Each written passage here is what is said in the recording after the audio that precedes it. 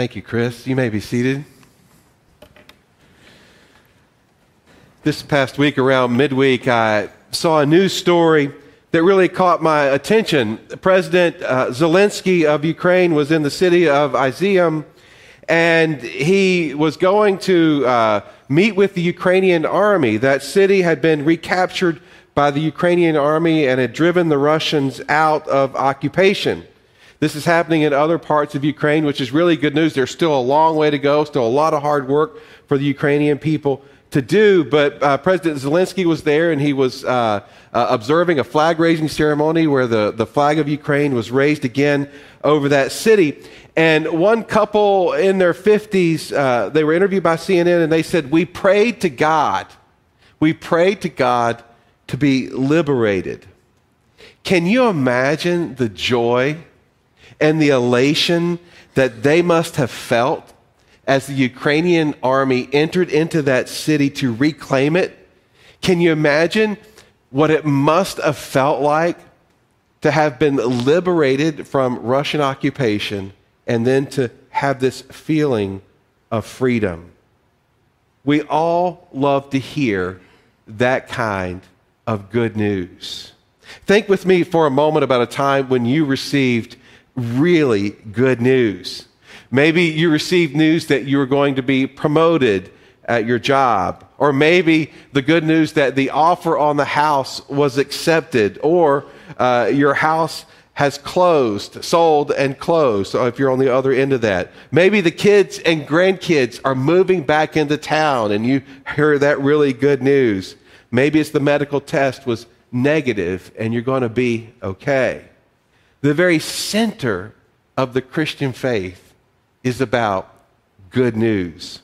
Well, today we continue our series called Say What?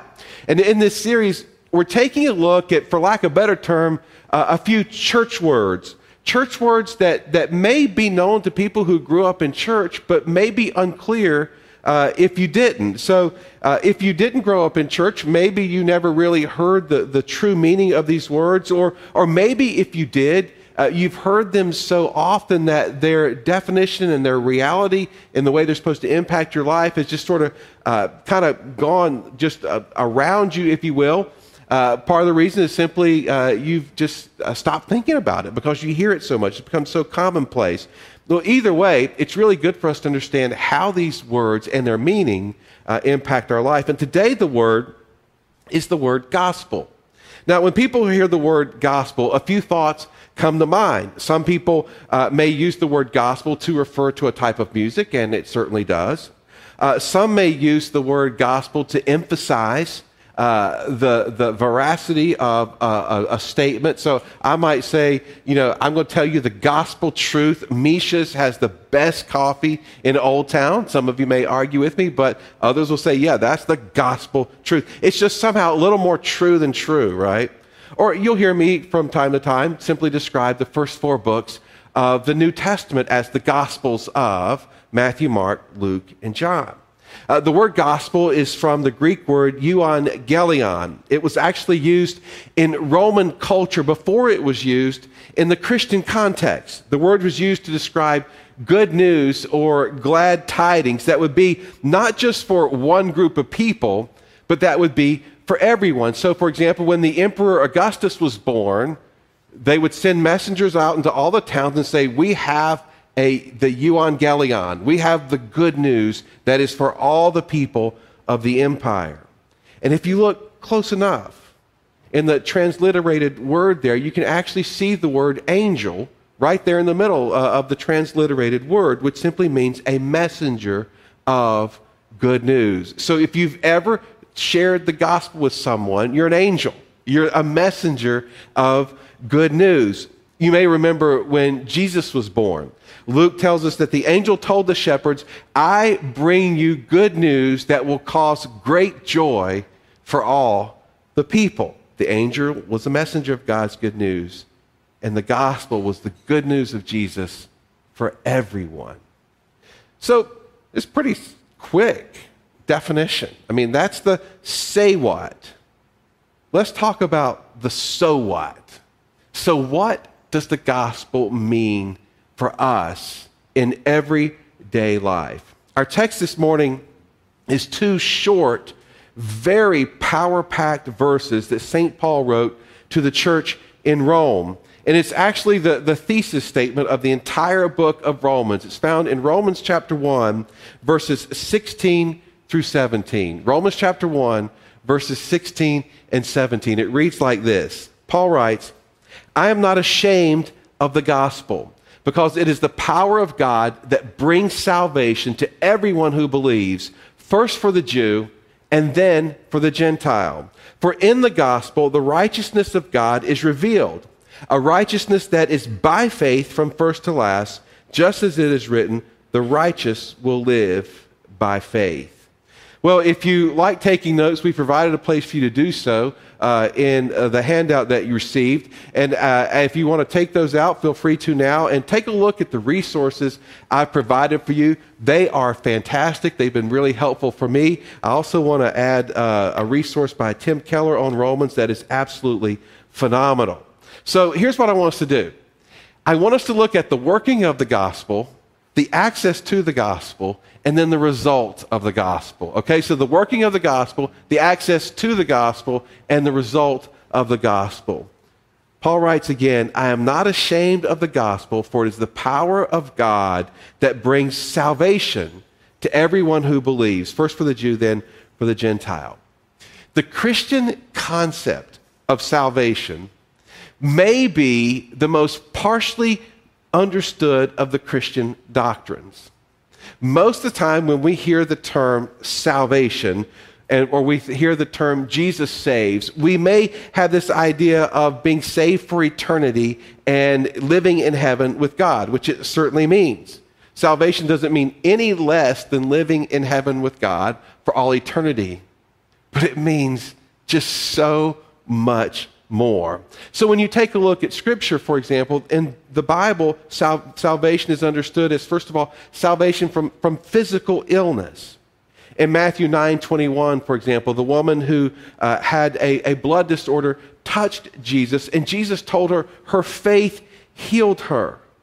Now, this does not mean that everyone who's a Christian is healed of physical illness. We know that eventually everyone dies, but it does mean that for Christians, that in the fullness of God's time, our bodies will be renewed and recreated and redeemed. We will have a resurrected body. And there's a body-spirit reality to the Christian salvation. So we see salvation from physical illness. We see salvation from danger. When Peter was walking on the water and when he started to sink, he cried out, Lord, save me. Now, again, we know that we're going to face dangers in this world for the cause of Christ. We're never promised that we're not going to experience danger.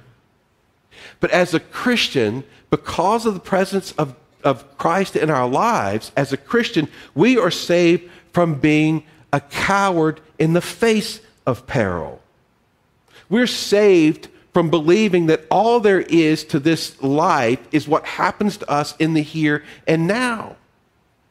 And so we're saved from peril. We have security of our soul no matter what happens to us.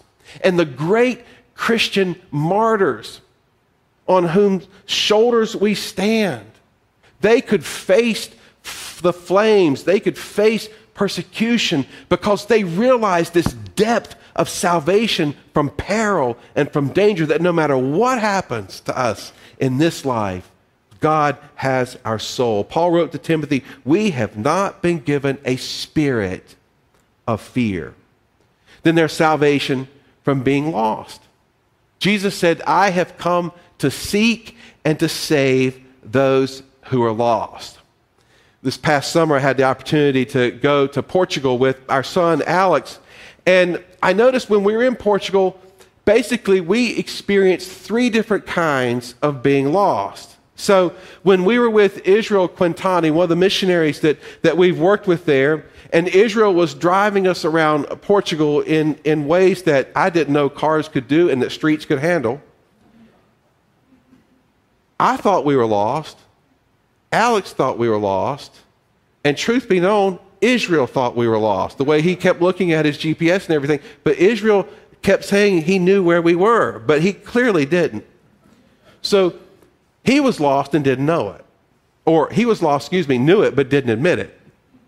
Then there were times Alex and I thought we knew right where we were located. We thought we were found, but we were actually lost. We didn't know where we were. And then there was a time I was walking around by myself in the city of Porto. My phone was not working, and I was lost, and I knew it. I somehow stumbled on the right place. People are the same way. Life can be full of so many joys, and life can be full of so many really good moments. But life can also be incredibly challenging, perplexing, and at times painful. And there's some people who are going their own way, and they don't realize they're lost. They don't. And then there are some people who realize they're lost, but they won't admit they need the help. And there are some people who just say, I've got to find my way. They'll admit they're lost. Jesus comes to us and saves us and frees us from this sense of lostness. He gives us his life, and he shows us the way to deep and abiding joy. And you read through the teachings of Jesus, and Jesus gets really practical with this. Jesus says, if you think you're lost in the way that you think about your relationship with money, here, let me show you how to live in relationship with money. If you think you're lost in the way that you should handle your relationships, here, let me show you how to handle your relationships that will give you life. You think you're lost in how you should live toward God? Let me show you how to be authentic and genuine and transparent before God. You think you're lost when it comes to how you deal with anxiety and worry and how it grips you and overcomes you? Let me show you how to deal with anxiety and worry. You think you're lost because you don't have any purpose and meaning in life, or you don't think you do? Let me show you and let me fill you with purpose and meaning. You think you're lost because you can't find joy? Let me show you deep and abiding joy. The gospel does not spare us from pain and sorrow, but it gives what we need to live through pain and sorrow. I came to seek and to save the lost, Jesus said. We're saved from living life on the wrong path. There's salvation from sin's power. Paul wrote to the church in Corinth, says it all, don't need to add anything. No temptation has seized you except what is common to mankind, and God is faithful. He will not let you be tempted beyond what you can bear. And when you're tempted, he will also provide a way for you to stand up under it. So we're saved from sin's power, and we're saved from sin's penalty. The interesting thing about receiving good news is you really have to, for the good news to sink deeply, you have to have a good grip on the bad news. And the bad news is that as humankind, we have a sin problem. We have all sinned, and we've all fallen short of God's vision, God's desire for our lives.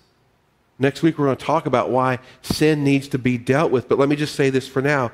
We cannot deal with our sin problem on our own. We can't work it off. We can't pay it off. There's nothing we can do. It is a human problem that we can't solve. And the good news is that God in Christ has solved it for us. We talked last week about how Jesus is God's rescue mission. God has solved the problem of sin in Christ when he went to die on the cross for us. Salvation. It is full.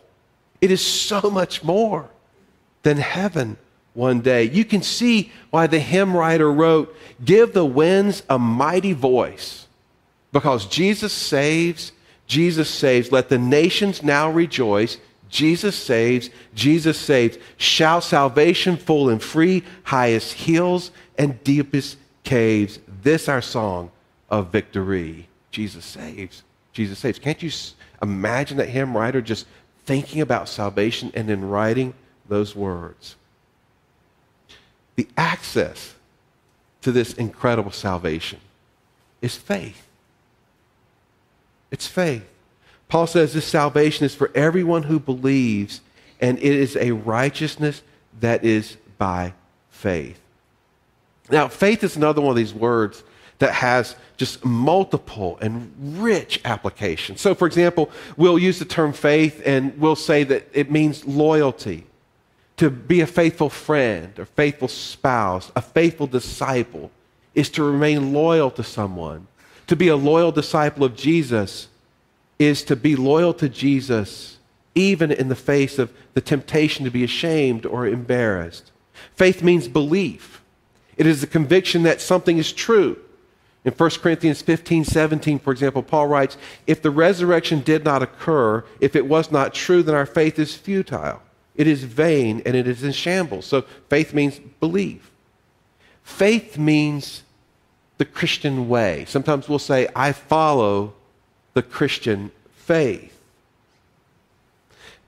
I've read several articles lately about how one of the great challenges in our culture today is the number of people who actually identify with being an evangelical Christian. They actually wear the label proudly, but they rarely participate in the life of a church, or they actually rarely consider what it means to live like a disciple of Jesus. And so what has happened to that label, evangelical Christian, it has now been shaped in part by other cultural dynamics and other cultural forces other than the life of Jesus. And so it's really important when we say, you know what, I follow the Christian faith. It's really important that we give our heart to understanding what that faith means. It really is important, as we talked last week. If you weren't here, I encourage you to go online. This is what we mean by when we Jesus as the Son of God means Jesus also taught us what it means to live toward God. And so we want to do all we can to understand this faith that Jesus calls us to, and not buy a counterfeit version of the faith that somebody who is not even pursuing the life of Christ will ask you to follow. That makes sense. So when we say, I follow the faith, let's make sure we're digging in to the faith of our Lord Jesus Christ. Faith means full acceptance and absolute trust. Now, when Paul uses this term faith, here's the easy part. He means all of these combined. So faith means believing in something in such a way that you'll completely stake your life on it. You'll not be ashamed. You'll embrace it, and you'll take it to the very center of your being. You'll believe it in such a way that you'll act upon it. Now, often we see this idea of faith and the access to the gospel through faith. We sometimes acknowledge it in different stages. Let me give you an example. Okay, so let's pretend for a minute that Jody's backpack here is a parachute. So, and you've maybe seen this analogy before. So let's say I see this parachute and I acknowledge it, it's here. So I acknowledge this parachute, high parachute. So many people look at Christianity and they acknowledge Christianity. They acknowledge the presence of faith in this world. Okay? So I acknowledge it. Its backpack is here. That is not saving faith. Then I can look at this parachute and I actually have a little bit of belief, right?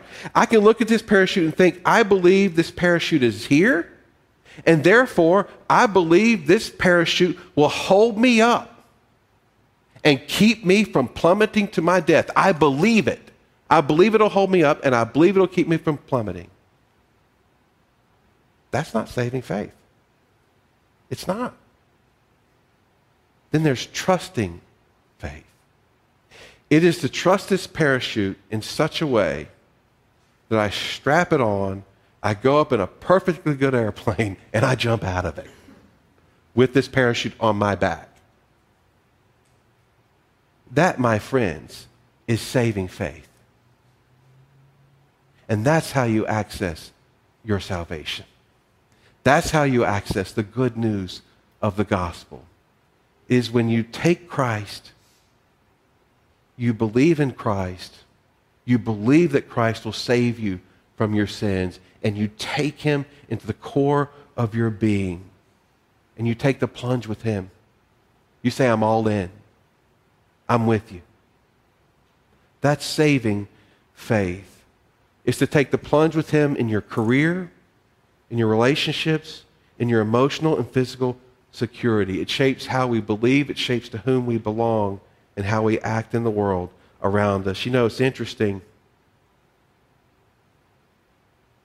And I love this example. There's all sorts of people who took the plunge with Jesus in Scripture. And you know what? With the very last bit of his breath, the thief on the cross who died beside Jesus took the plunge with Jesus.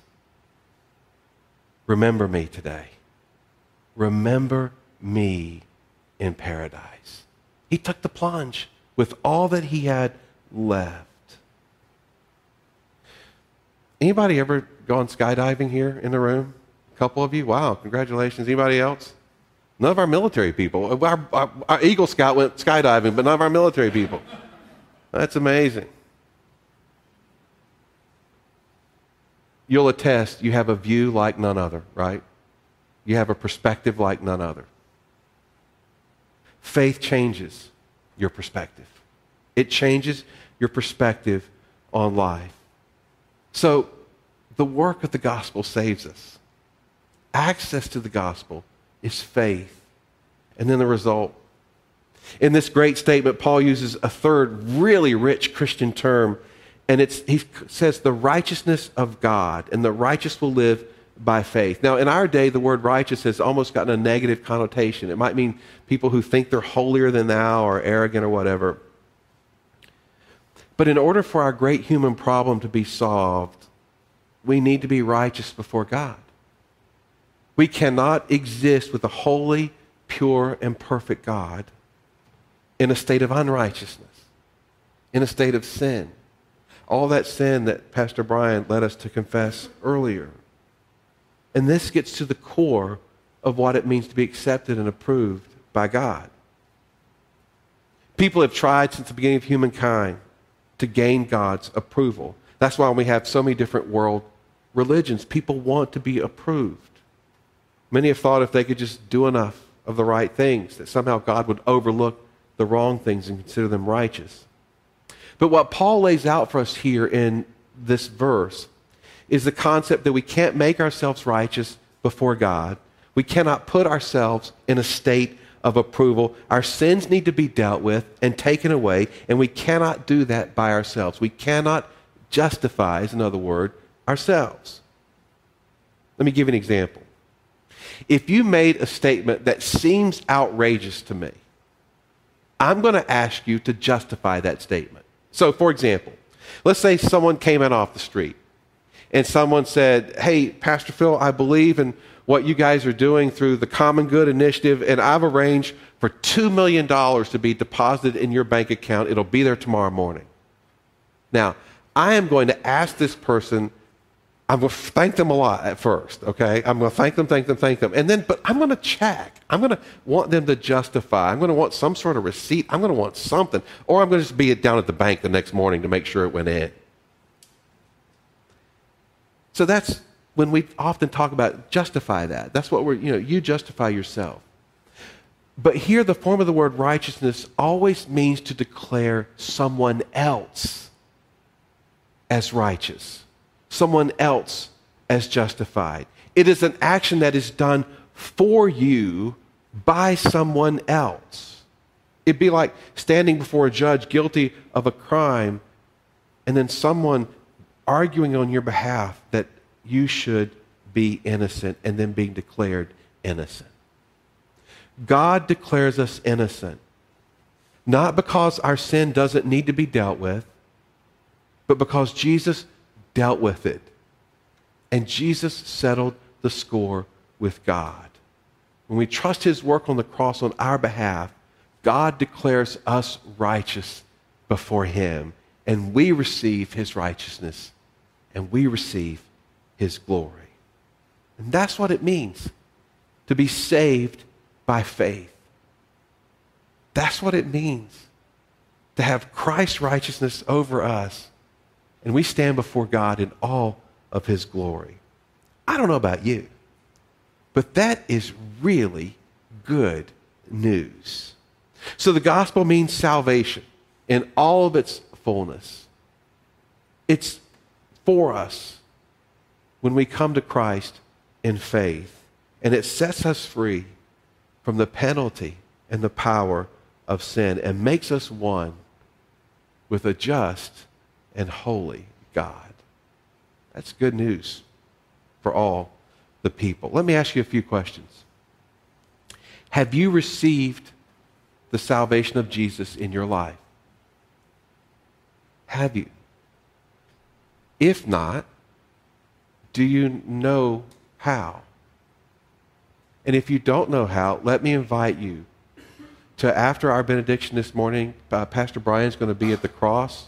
And if you'd like to talk to him about salvation and how you've become a Christian, let me invite you to do that. Have you placed trusting faith in Jesus? Have you taken the plunge with Jesus?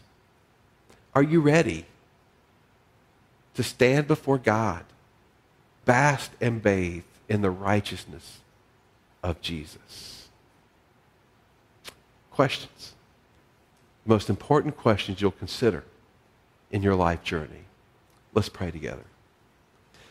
God, we thank you so much for the good news of Jesus. We thank you for the salvation that he gives us, the fullness of it. That God, he gives us salvation for life here today and in eternity with you in glory. So thank you, God. We thank you, God, that you have called us to a place of faith. And Lord, we know that there's nothing we can do to earn this salvation, to work for it, to pay for it. There's nothing except to fall into you in faith. And so I pray for each person here in this room, each person who is listening and watching online today. God, will you move in our hearts through your Holy Spirit? Will you speak to us in such a way? Give us all that we need to respond to you in faith. Thank you, God, for your gracious, good salvation. In Jesus' name, amen.